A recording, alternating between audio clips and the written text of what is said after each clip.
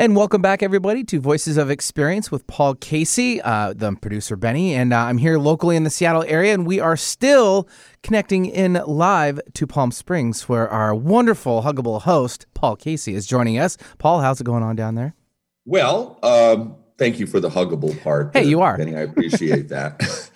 How's it going down here? Well, the only major difference from last week is that when you walk outside now, almost everybody's wearing a mask. Yeah. I mean, the week before it was in stores. I noticed yesterday morning when I went for a bike ride and started walking around that everybody's walking around with masks now. And that's something new in the last 48 hours. And I think as we've talked before, it's like this is such a fluid, changing situation. Something new happens every day. How about Seattle? Yeah, it's pretty much the same thing. The stations actually have done some promotional items, and we've been given some as well. And I know a lot of my friends who have been not working as much. They've been kind of taking up some sewing activities, or even my sister. They've actually been making them at home. So it's pretty cool to see that. And, you know, we're just spreading the love and trying to, what are we doing? Trying to flatten out that curve. Exactly. Very strange times. But so in light of that, I think, Benny, last week I started thinking about self-employment. And as you know, I've written a few books on it. And one is Self-Employment for You. And in that book, I was not trying to talk people into going into business or out of it. I was just trying to come up with a read through that when people got through it, they would say, I can do this, or they say, I can't do this. And I got and have received inputs from both sides. And I'm very satisfied because it's not for everybody. But one of the things I've developed over the years are the myths about going into business for yourself. And I've developed 8 of them, and I'd like to share that with the audience today. I'm going to run through them very quickly, but if we have time, Benny, if you want to have any clarification on any, that would be great. So let's start with the first one. Yep. And that is about entrepreneurs being huge risk takers. I don't believe that's the case. I think most entrepreneurs are risk adverse. We're not riverboat gamblers, and we don't start business on credit cards. We're methodical, disciplined, and focused for the most part. And I speak for other people in that arena too. Number 2, most businesses fail because they are undercapitalized. I believe that many businesses fail in the beginning because they have too much money.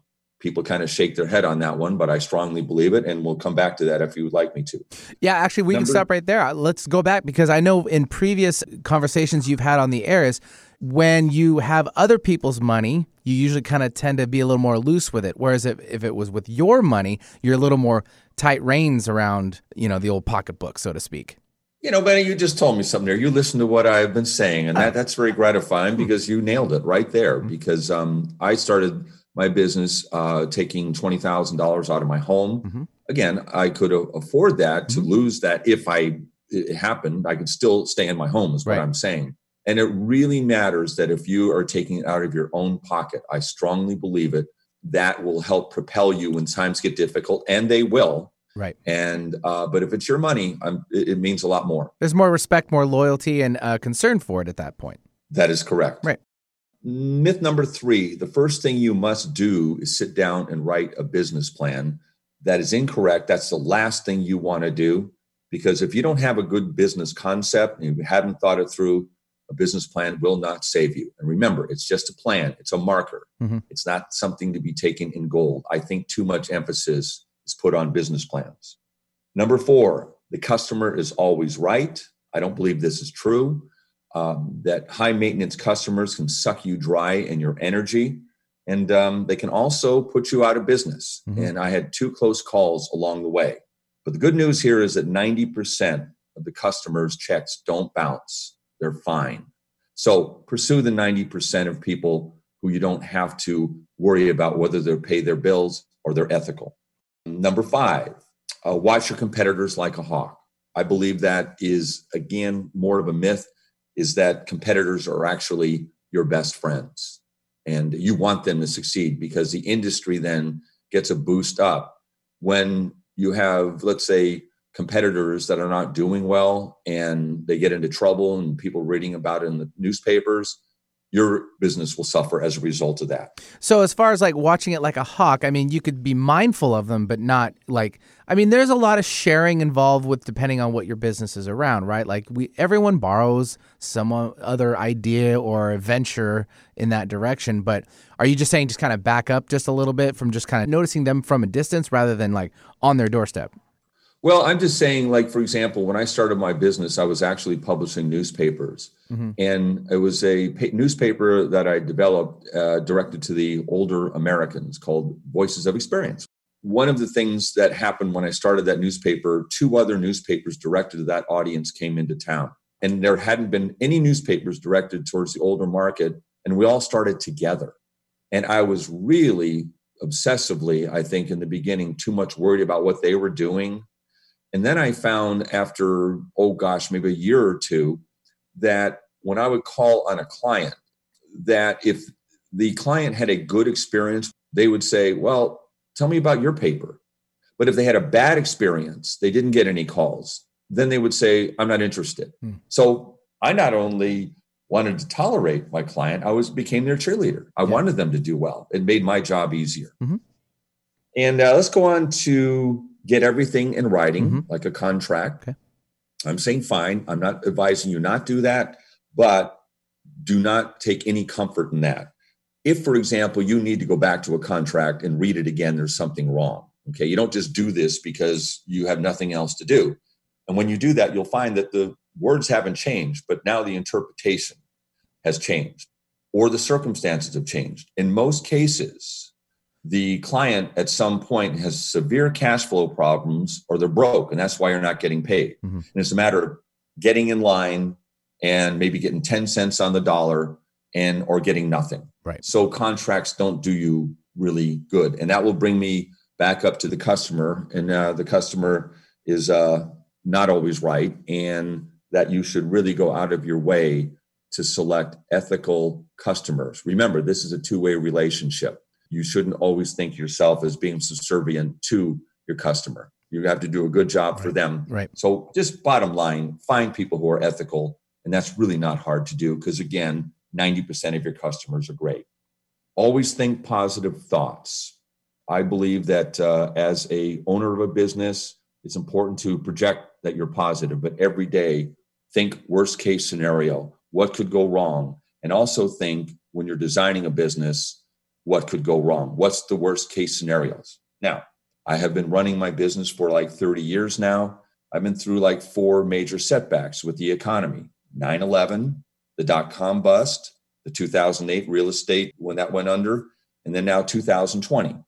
So that's about once every 7 or 8 years, there's major setbacks. I think you really have to think through what you will do when these things occur. Now, certainly what we're going through now, who could anticipate this? But on the other hand, we have been through some other parts of the economy that have been interrupted. And I think this is why I've always preached that you keep your overhead low. But that's what I think you really need to think about going into business for yourself. Put worst case scenarios in there because they will happen. Perfect. And last and certainly not least, number 8 for the 8 myths of self-employment, sir. You got it. And follow your passion and the money will follow. This one I continue to hear all the time. And every time I hear it, I kind of wince because it's just not true. And some of the best people in the business say that. I submit that if you are a true entrepreneur, what you want to do is find a niche and solve a problem. And let's just say a niche within a niche. And what I mean by that is that, for example, you want to go into construction. You want to build homes. Well, maybe your homes will be green homes. You'll stand out. Or maybe a niche within a niche would be building accessible homes for aging in place, something like that. I have a very good friend by the name of Thach Nguyen, and he builds micro apartments, and he's doing quite well right now. But see, he thought that through. He just didn't build apartments. He built affordable apartments going back over a decade. And now these are very much in demand because of the high cost of apartments around the Seattle area. So there we go. Those are the 8 myths. You're listening to Voices of Experience with Paul Casey. Visit voicesofexperience.com and take a 5-minute self-employment quiz. One more time, visit voicesofexperience.com. All one word. fact that he walked off that field for the last time to booze is really disheartening, and it ruins a little bit of the relationship between fan and player. Because we all like to talk about ourselves. And I think that it's so important to listen. Listen to your team, listen to your kids. That's Jerradiah Collins, followed by Brad Taylor. Now, who was Jerradiah referring to when he said, quote, that he walked off the field to the booze, end of quote? That person is Andrew Luck, quarterback, or actually more to the point, former quarterback of the Indianapolis Colts. I asked Jerradiah his take on Andrew Luck's controversial decision.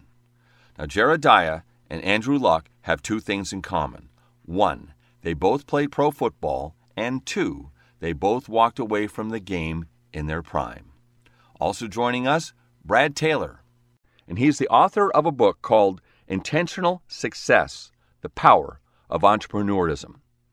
If you've been listening to this show for any length of time, you'll know how near and dear going into business for yourself is to me, and Brad is a person who has a lot of experience in this field, so I'm really anxious to talk to him today.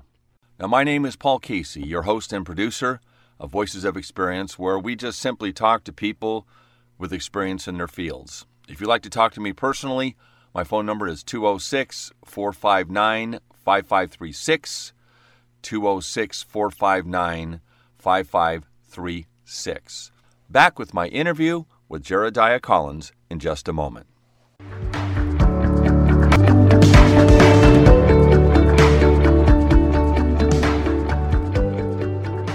Andrew Luck, quarterback with the Indianapolis Colts, jolted the pro football world and a lot of football fans with a surprise announcement that he was retiring from pro football. Some fans reacted with outrage. A lot of the fans at the game in which it was unveiled that he was retiring booed him while he was on the field, while others reacted with some degree of understanding because the health of pro football players has become very widely questioned over the last couple of years. Now, Jerradiah Collins, he played pro football as well, and he was a fullback with the New Orleans Saints and a number of other teams along the way. He was also a fullback for the Washington State University Cougars. Now, the reason I talked to Jerradiah about this is that he walked away from the game as well. Not so dramatically per se, but he did walk away from the game because he thought other priorities were more important. Now, Jerradiah now lives in Seattle with his family, and he's an executive with the Brighton Jones Wealth Management firm. So I thought I would ask Jerradiah what he thought about the reaction to some of the fans and the TV and radio pundits about the retirement of Andrew Luck. You know, the feedback has been disappointing. As athletes, you try to identify yourself as more than the game. And as fans, you always kind of put us under this guidance that your appreciation is both us as a player, but then also as a person. The fact that he walked off that field for the last time to booze is really disheartening, and it ruins a little bit of the relationship between fan and player. But the same three keys came across my mind. The first being that the pain is real. You wake up throughout the season, you're in a constant state of having survived a car crash, and it's a 48-hour process to rebuild, regain, and get ready to do it again. And as that toll stacks up, as you begin to have serious injuries, as you begin to have unhealable parts to your body, you start to have a different account to what 100% really means. After your first major surgery, you're never really back to 100%. After the first day of training camp, you don't really even get back to close to 100% until February or March. So number one is the pain. Number two is respect for greatness. You arrive in the NFL, you have a mindset and a clarity around what your purpose is. Our purpose is to go be the best in the world. If at some point you start to look in the mirror and you realize you don't have that grind, you don't have that grit, or really just that wherewithal to go do it, you respect the game. You respect what that high caliberness takes too much to fake it. And Andrew Luck has been a top-tier player from college throughout his NFL career when he was healthy. He has tasted greatness. And I think there's a part of him that realizes what it would take to get back to that level. And if he just didn't feel like he had it, he respected the game enough to walk away. The third piece to the puzzle is this relationship of risk to reward. We're asked at a very young age, why do you want to play the game? And the rewards are endless. You list them off right and left, and you know exactly what brings you out there. At some point in your career, that risk-reward relationships begins to balance out and even tilt in the other direction. And for a guy like Andrew Luck, who's financially survived, he is, from a schooling perspective, he got his free education, and he has taken a lot of the fruit that this football game has been able to bear. You look at that and say, well, what were the best rewards left on the table for him compared to the risk? And that risk-reward measurement is a really neat one that he was able to identify and ultimately say, I think I can go and be the Andrew Luck I want to be without this game, without the game of football. I would have to think that as you were talking and about this, and very well put, I mean, there's a lot of things that I learned from what you just said. And that is, who cares about these morons who sit in the stands, basically, and judge other people, and they've probably not even taken a snap beyond flag football in their entire life. As a professional athlete, you can count an endless list of people who come up to you at a cocktail party and tell you about their playing days.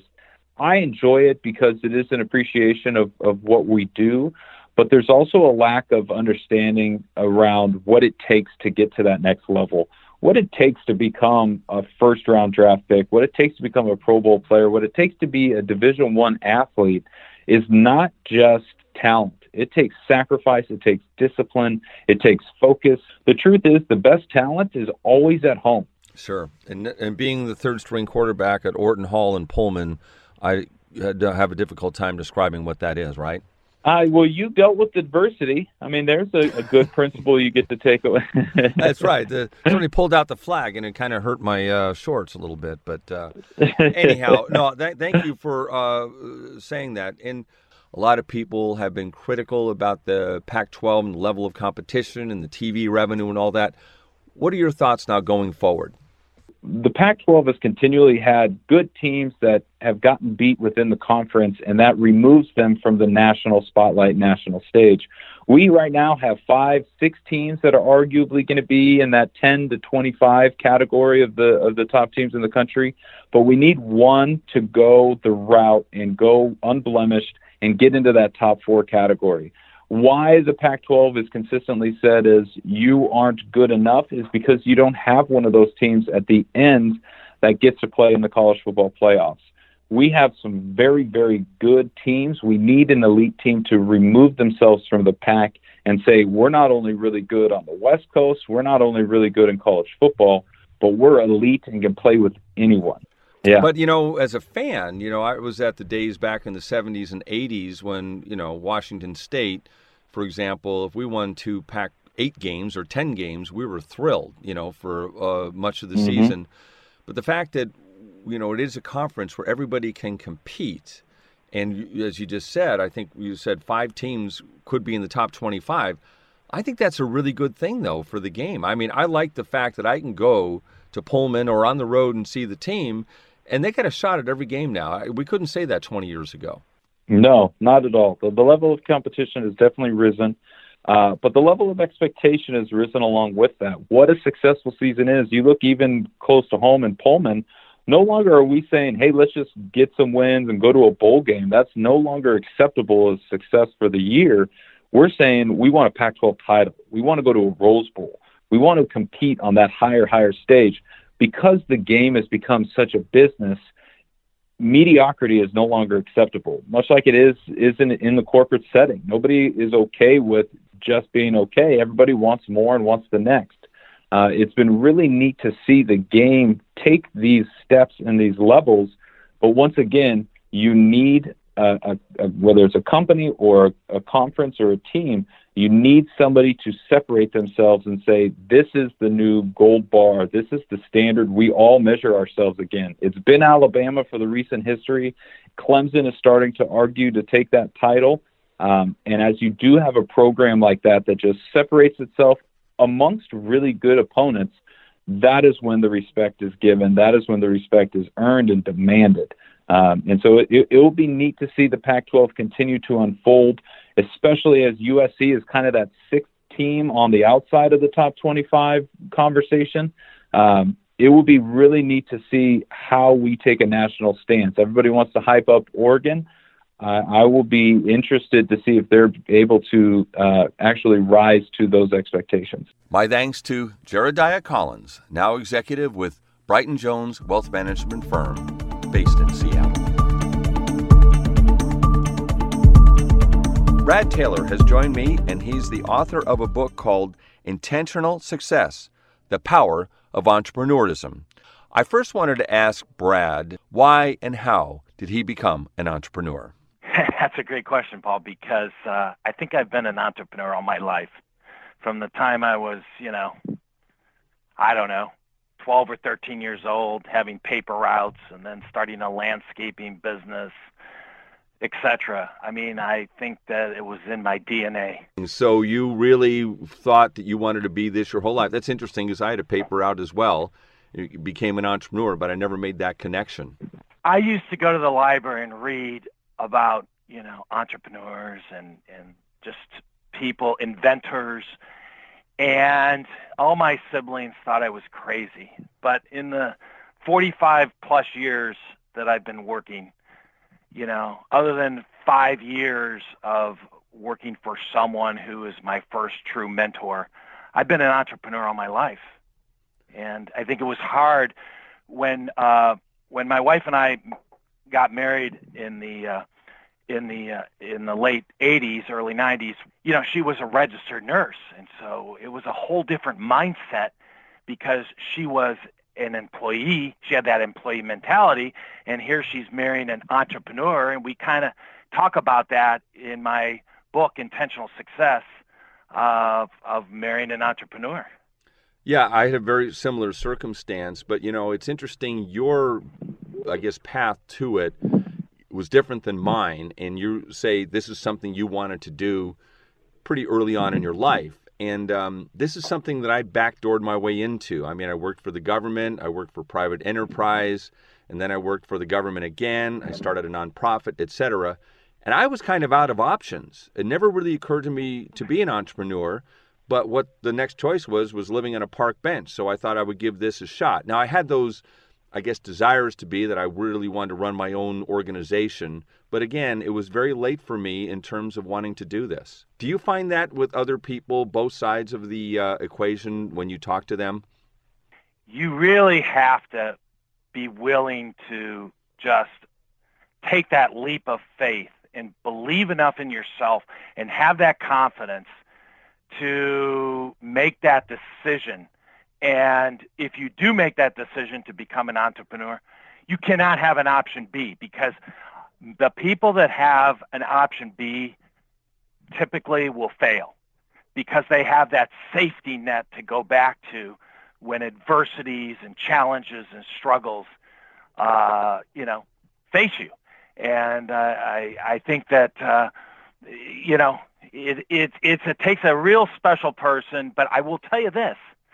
I read something recently that 40% of the Americans by the year, I think it's 2021 or something, will be entrepreneurs in some way, shape, or form.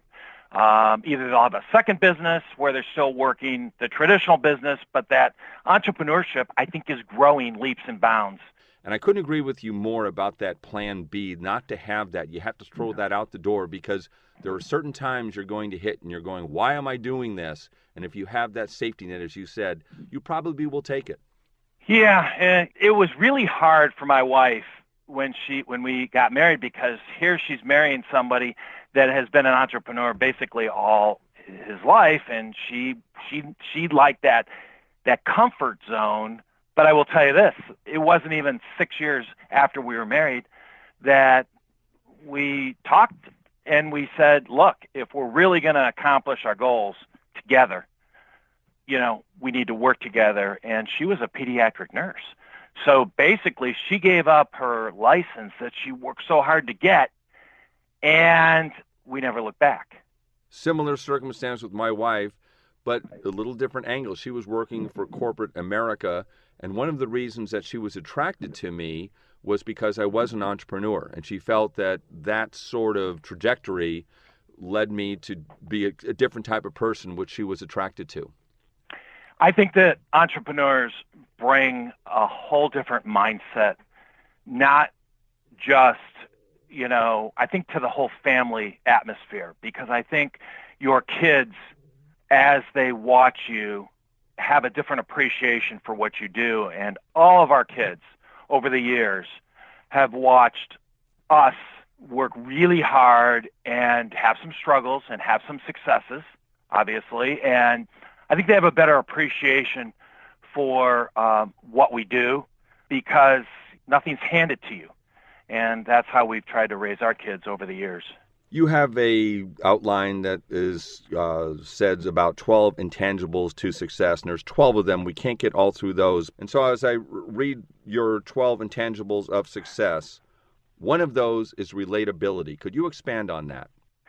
Yeah, I think that today we all, no matter whether we're in the professional arena or we're just a husband or a dad or mom, we have to listen more. And we can't be so quick to come to an opinion or my wife always points out to me that, we're in an atmosphere where I'm meeting someone or we're talking to friends or business associates and someone is telling me a story and I really, really relate to that story. So I start to inject my 2 cents into the story because I can really relate to what they're saying. And my wife would always say, Brad, it's not about you and your stories. It's about them and the stories they are sharing. And I love to use that analogy because we all like to talk about ourselves. And I think that it's so important to listen. Listen to your team, listen to your kids, listen to your wife, your spouse, your significant other. And because at the end of the day, we can get so much more accomplished and we can really understand truly what someone's saying by listening and just responding with small little tidbits of questions or comments. And I think, it's human nature just to talk. And I think that's really what relatability is. It's having that communication skill. Very interesting. There's an article in the New York Times this morning called Listening. You should read it because it says exactly what you just said. Thank you, Brad. I appreciate your time. Again, that's Brad Taylor, and he's the author of a book called Intentional Success, The Power of Entrepreneurism. Sometimes I think it's easier to run your own business than to say entrepreneurism. Some truly inspiring words. Paul, thank you so much for joining the show today from Palm Springs. Thanks, Benny, for helping me out as usual, and wear a mask. And for you folks out there, thanks for listening to Voices of Experience with Paul Casey. My name is Benny Mathers, Voices of Experience producer. And if you would like to get in touch with Paul, you can call him or text him at 206-459-5536. That's 206-459-5536. We'll catch you next week.